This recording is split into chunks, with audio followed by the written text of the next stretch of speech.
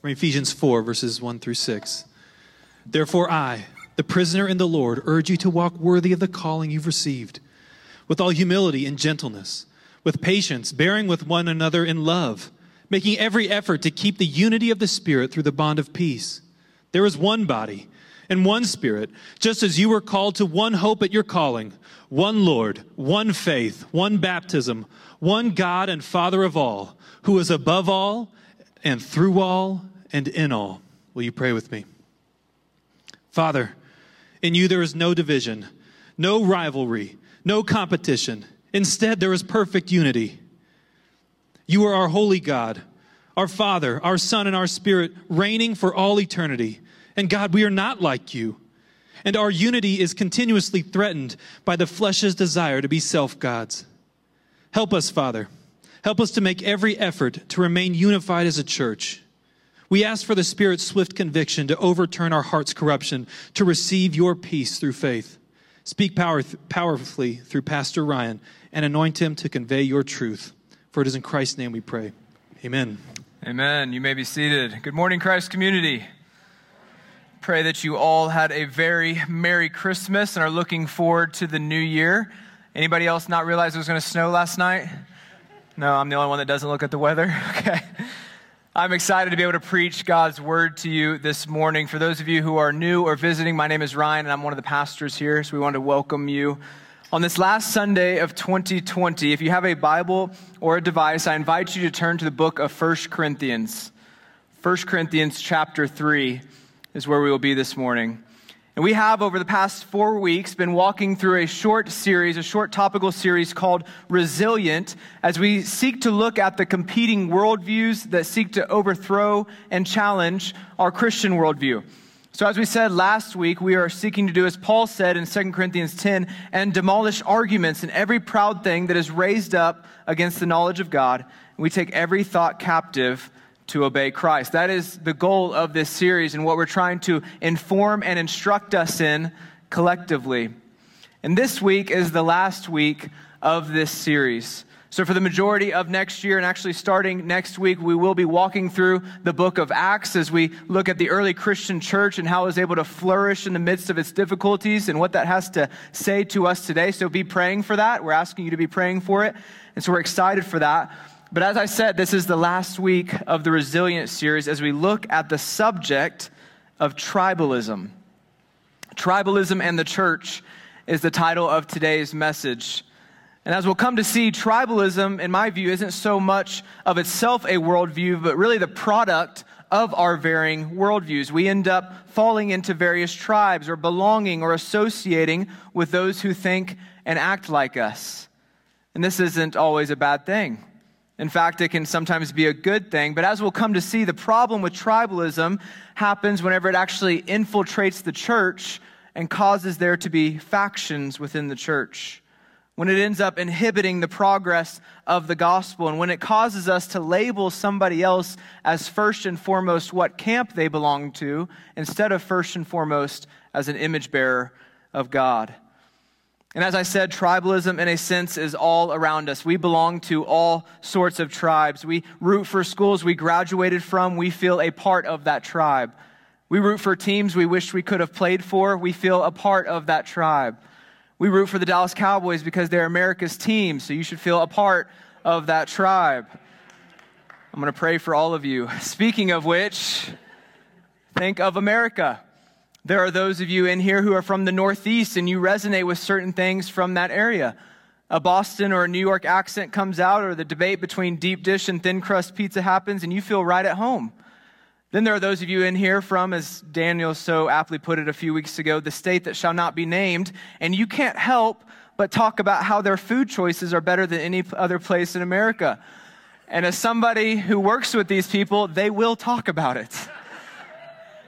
And then there are those of us from the South who don't see Southern cooking as signaling a heart attack, but as actually manna from heaven. So we can associate with tribes based on where we grew up, or call home, or teams we like, or hobbies we enjoy, or so many other things.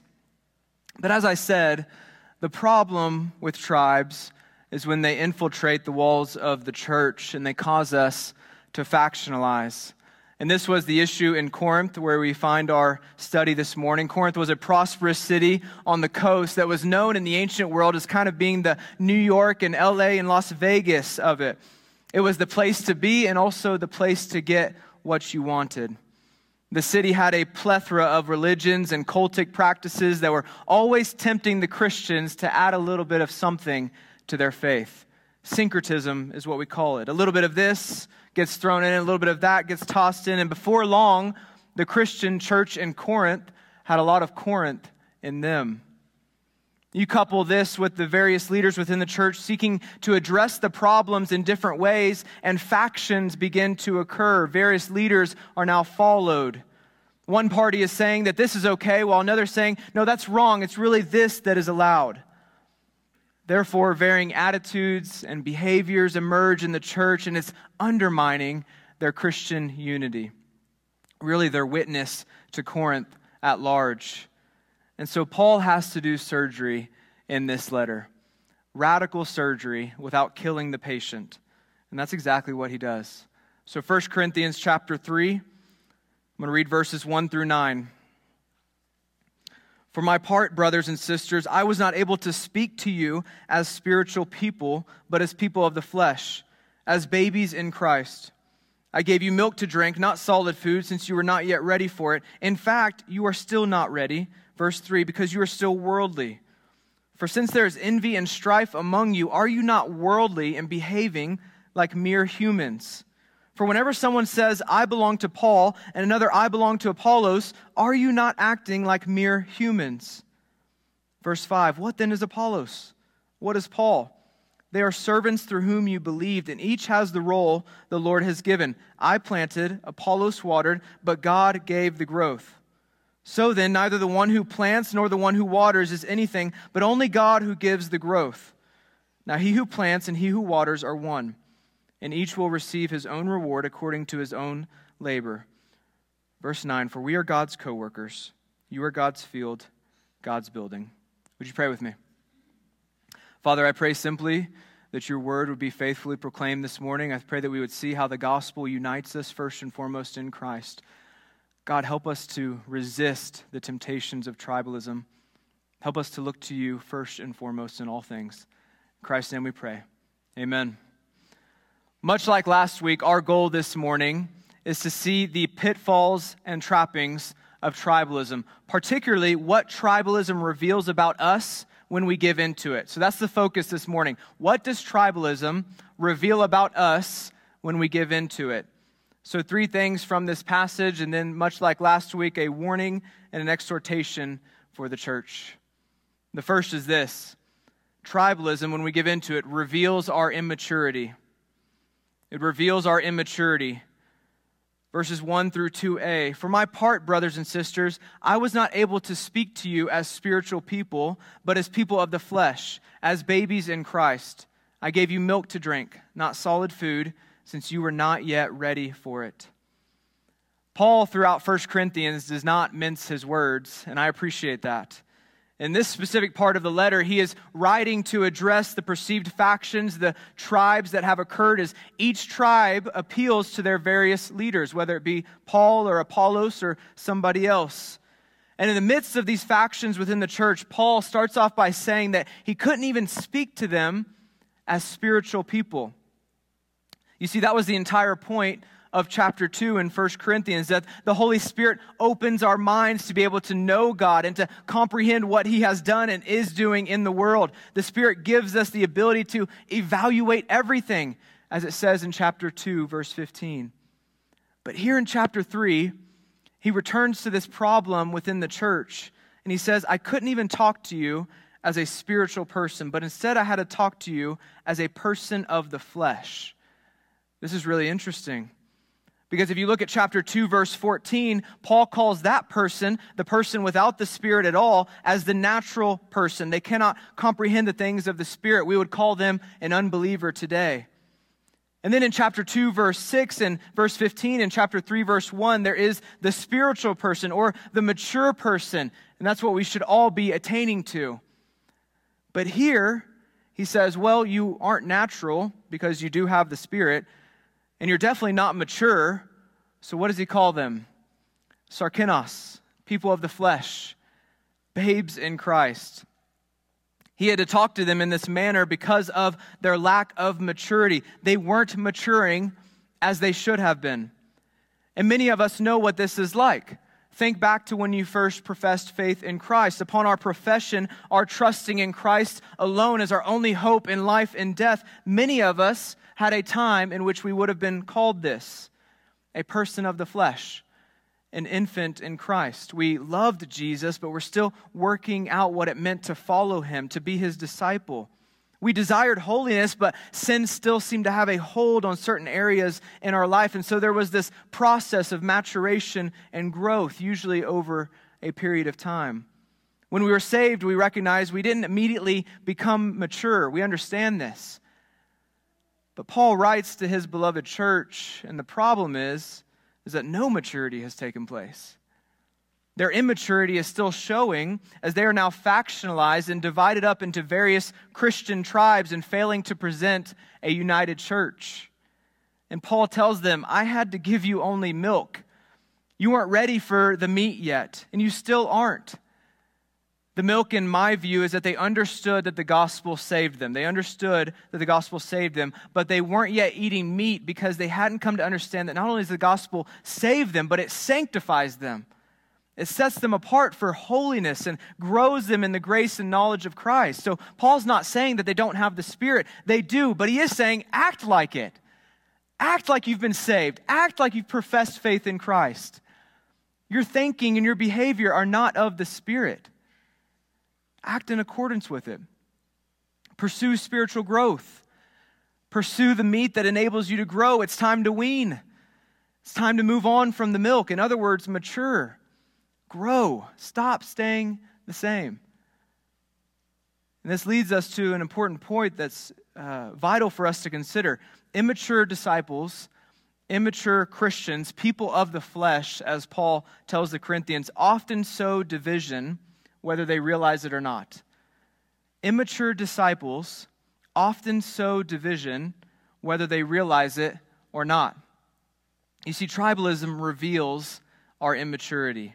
Instead of seeking to grow, instead of seeking for the church overall to flourish, we seek what makes us happy or what we think to be true or what our version of the church or its leaders should look like. It ends up going with what I said last week in consumerism. They go hand in hand when we fall into these tribes.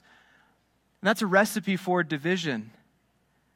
But notice the language Paul uses in verse 2. They weren't ready for the meat yet.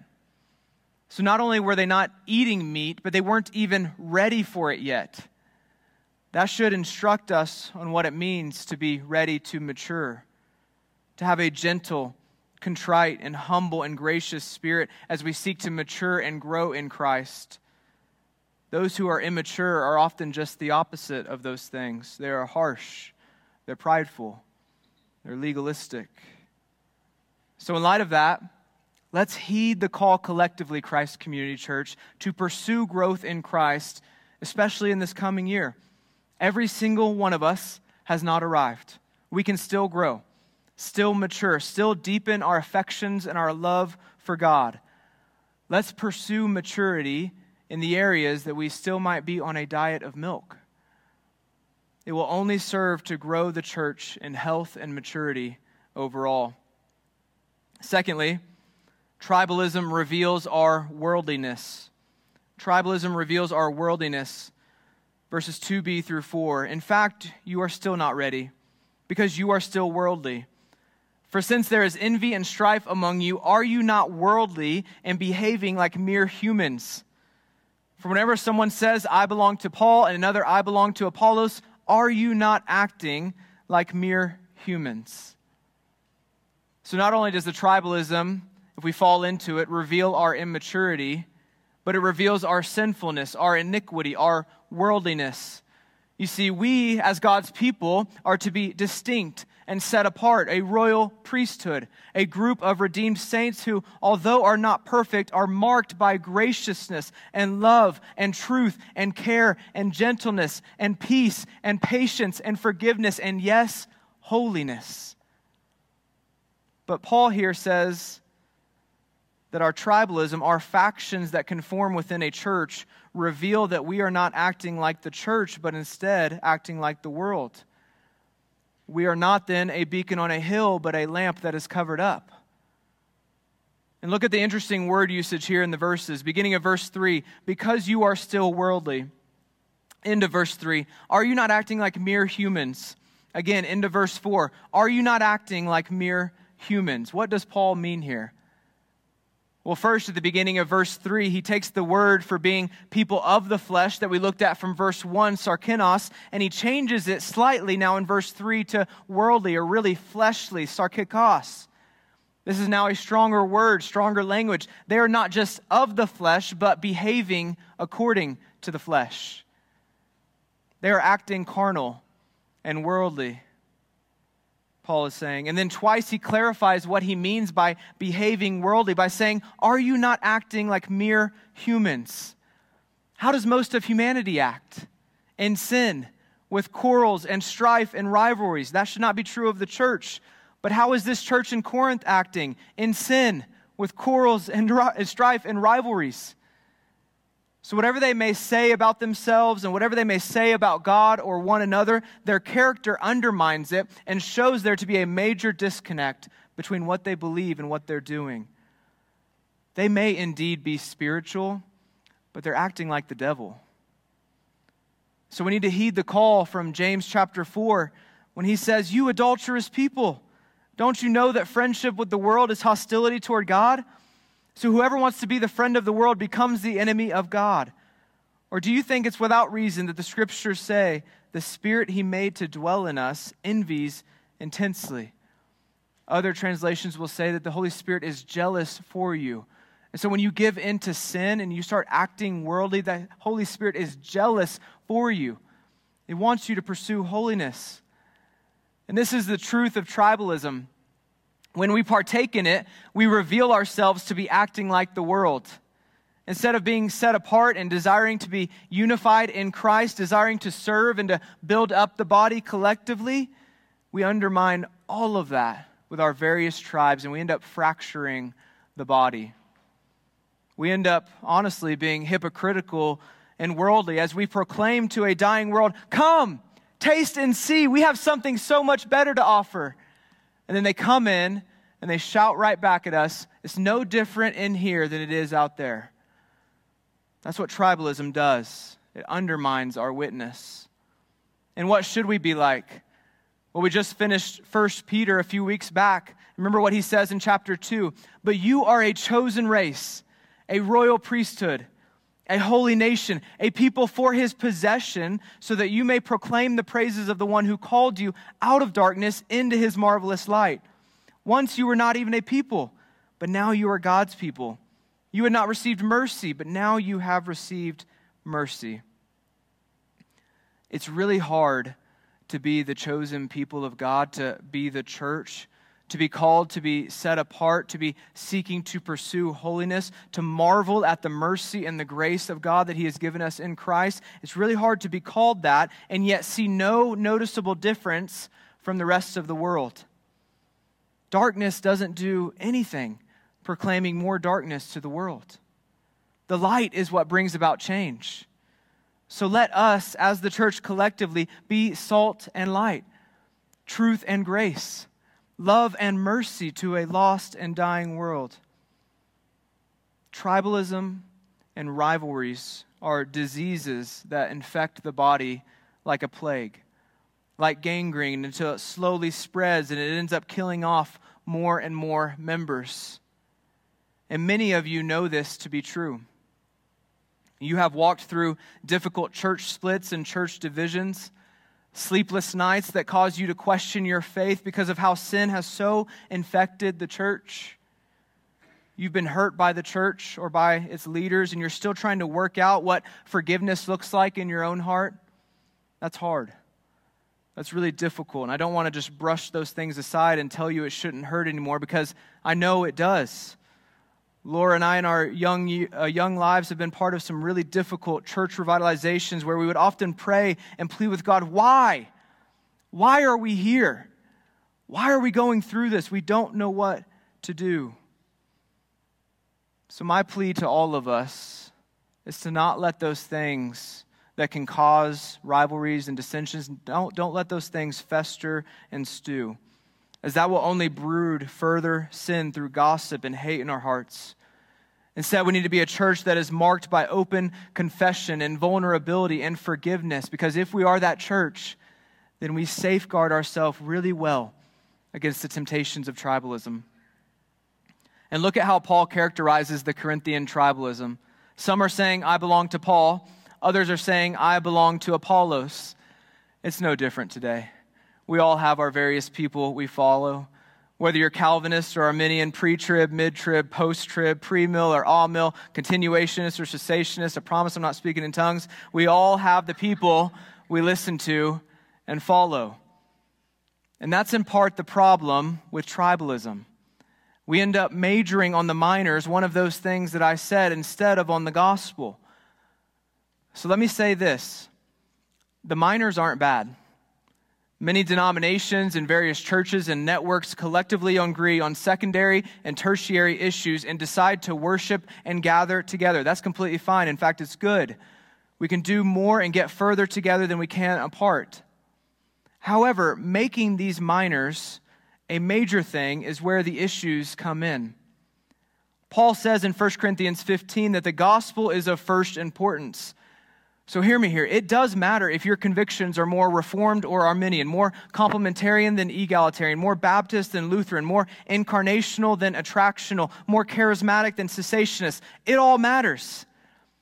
Just not as much as the gospel of Jesus Christ.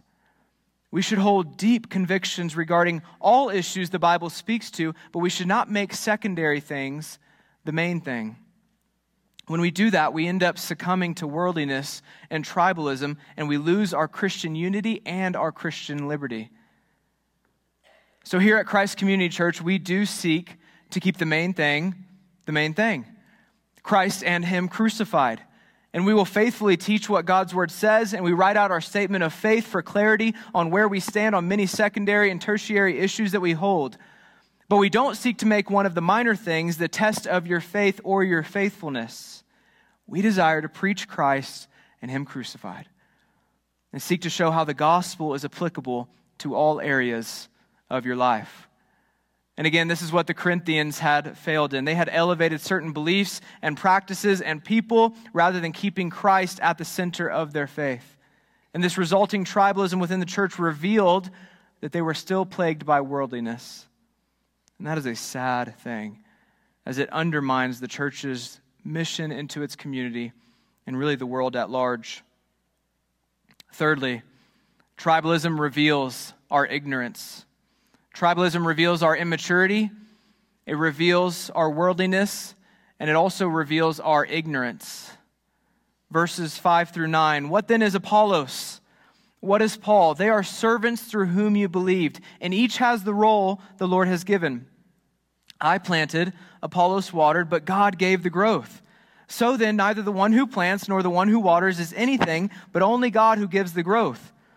Now he who plants and he who waters are one, and each will receive his own reward according to his own labor. For we are God's co-workers. You are God's field, God's building.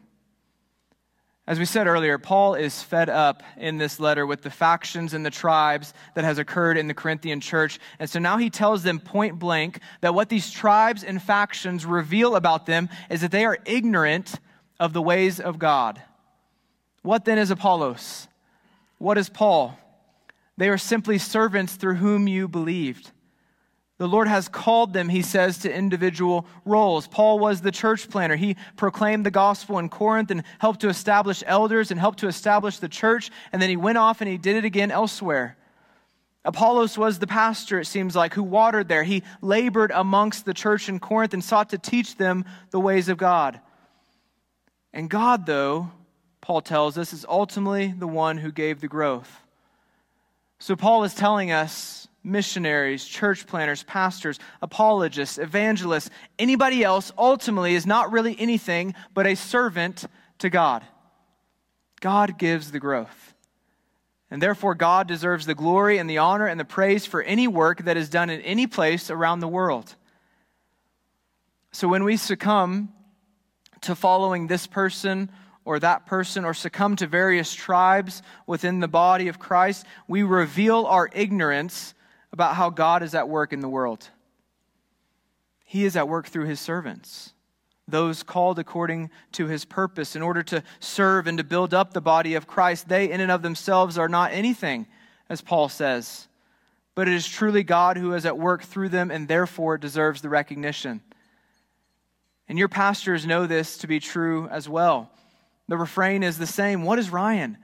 What is Daniel? What is Patrick? What is Jeff? What is any one of our elders? The answer 2,000 years later is the same for us, servants who seek to labor amongst you. As Jeff reminds us often so well on staff, this is ultimately the Lord's church. Servants come and go, but he will be faithful in building. Christ will be faithful in building his church. So CCC is not about the prestige or the status of its leaders, but ultimately we are about King Jesus. We are here for his glory, not for ours. We have to all be united on that front in order to fulfill the vision and the mission of the church. So when we partake in tribalism, it reveals us to be immature, worldly, and ultimately ignorant of God's ways in this world. So in light of these 3 points, we need to heed a warning to the church about tribalism and then an exhortation in light of it. So the warning to the church is this, very simple. Be on guard against tribalism within the church. Be on guard, whether it's to various leaders or to various thoughts or various secondary issues. One of the most prominent ways that tribalism manifests itself today is often the same way that it did in Corinth, through the sole allegiance to various leaders within the church. This leads then to inflated egos that manifest in pride, and as the Proverbs tell us, pride cometh before the fall. So we need to heed Paul's words here in 1 Corinthians to understand that God gives the growth, that our allegiance is to him first and foremost. But friends, we often realize this after it's too late. How many reports do we hear year after year of pastoral or church leader failings and the subsequent hurt it does to the church afterwards? Of people's faith being tied to this pastor or to that leader and then not knowing where to go once their sin comes to the light. Be wary of putting a person in the place of Jesus. They will always fail you. Make the foundation of your faith only one person and one person only, Jesus Christ. He is your King. He is the author and the perfecter of your faith, the one who will see you through until the end, the only one who is perfect and worthy of our complete allegiance. And part of being on guard against tribalism is making sure that the main thing is kept the main thing, as we talked about. So yes, hold your convictions tightly, but learn what it means to practice Christian unity. Unity is needed when there are differences, right? If we were all the same and thought the same, we could really heed the call to unity very easily. But the beauty of Christian unity is that it exists amongst diversity, diverse people and diverse thoughts. So let us fight for Christian unity and Christian liberty here at CCC and protect that as a good and biblical thing. And this is coming from someone who loves to debate and argue about the finer points of theology and really has to tone it back here and there, who often barges into the other three pastors' offices, whether they're working or not, just to launch a series of questions or to probe them on something they said. There is a way to do that is humble and generous and genuinely seeking to sharpen one another.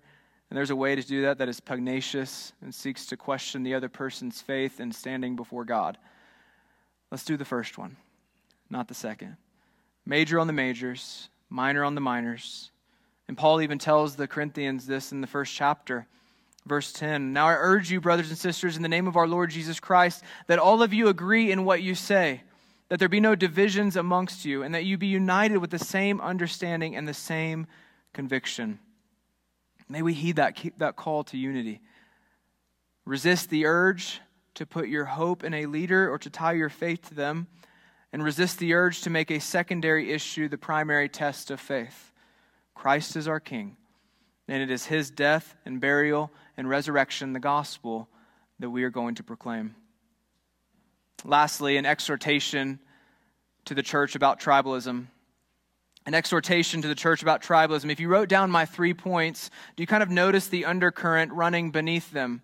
Tribalism reveals us to be immature and worldly and ignorant.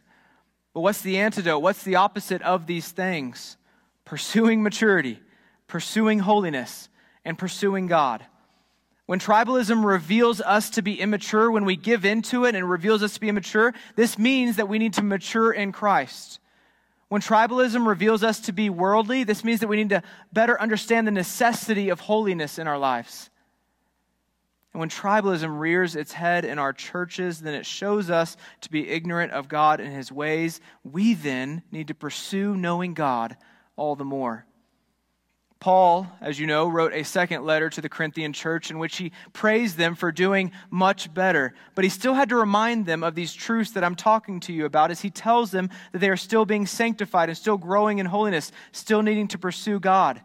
So 2 Corinthians chapter 7, verse 1, "So then, dear friends, since we have these promises," what promises?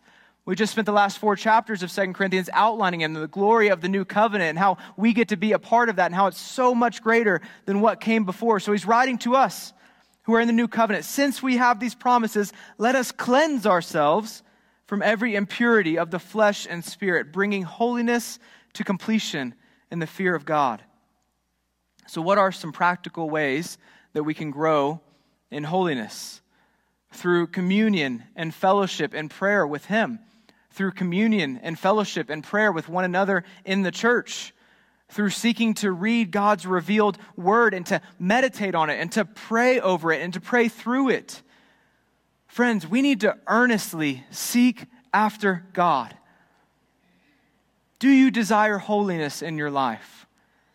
Do you honestly desire it? Do you pray earnestly? We have to. We have to say, "Oh God, I want to know you. Help me to know you more.